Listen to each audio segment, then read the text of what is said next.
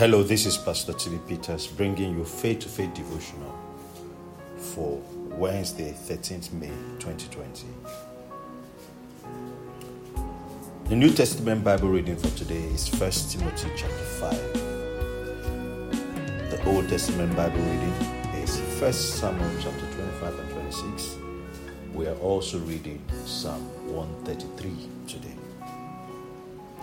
Our scripture today is taken from 1 Timothy chapter 5 verse 14, Amplified Version.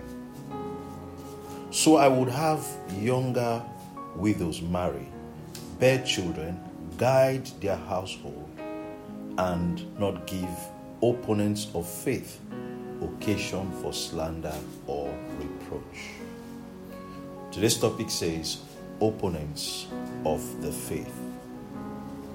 The counsels from Paul the Apostle to Timothy gave us some insights into the experiences of the believers in the early church. It also reassures us today that others went through similar experiences and overcame. There were opponents of the faith then, and there are still opponents of the faith today. Those who are always watching the lives of believers and men of God to find faults that they can expose or make public. These opponents of the faith are always looking for an occasion for slander or reproach. They are not concerned about your testimonies and victories. They are more concerned about how to ridicule you or your faith.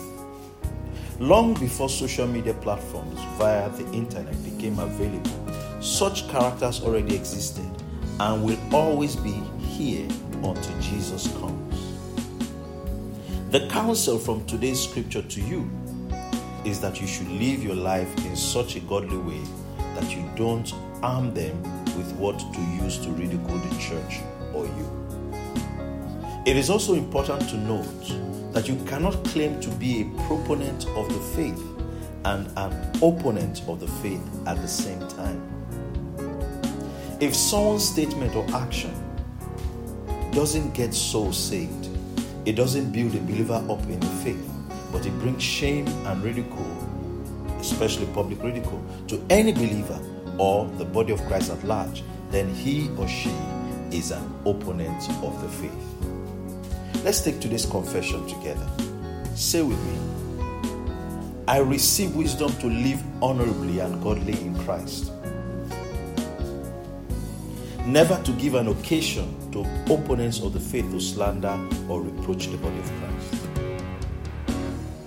I am a proponent of faith with a responsibility to reach others for Christ and build up the body of Christ. I am increasing exponentially in every way and in everything. Glory to the Lord Jesus. Let's take this confession again. I receive wisdom to live honorably and godly in Christ. Never to give an occasion to opponents of the faith to slander or reproach the body of Christ. I am a proponent of faith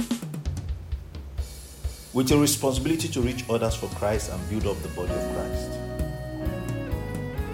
I am increasing exponentially in every way and in everything.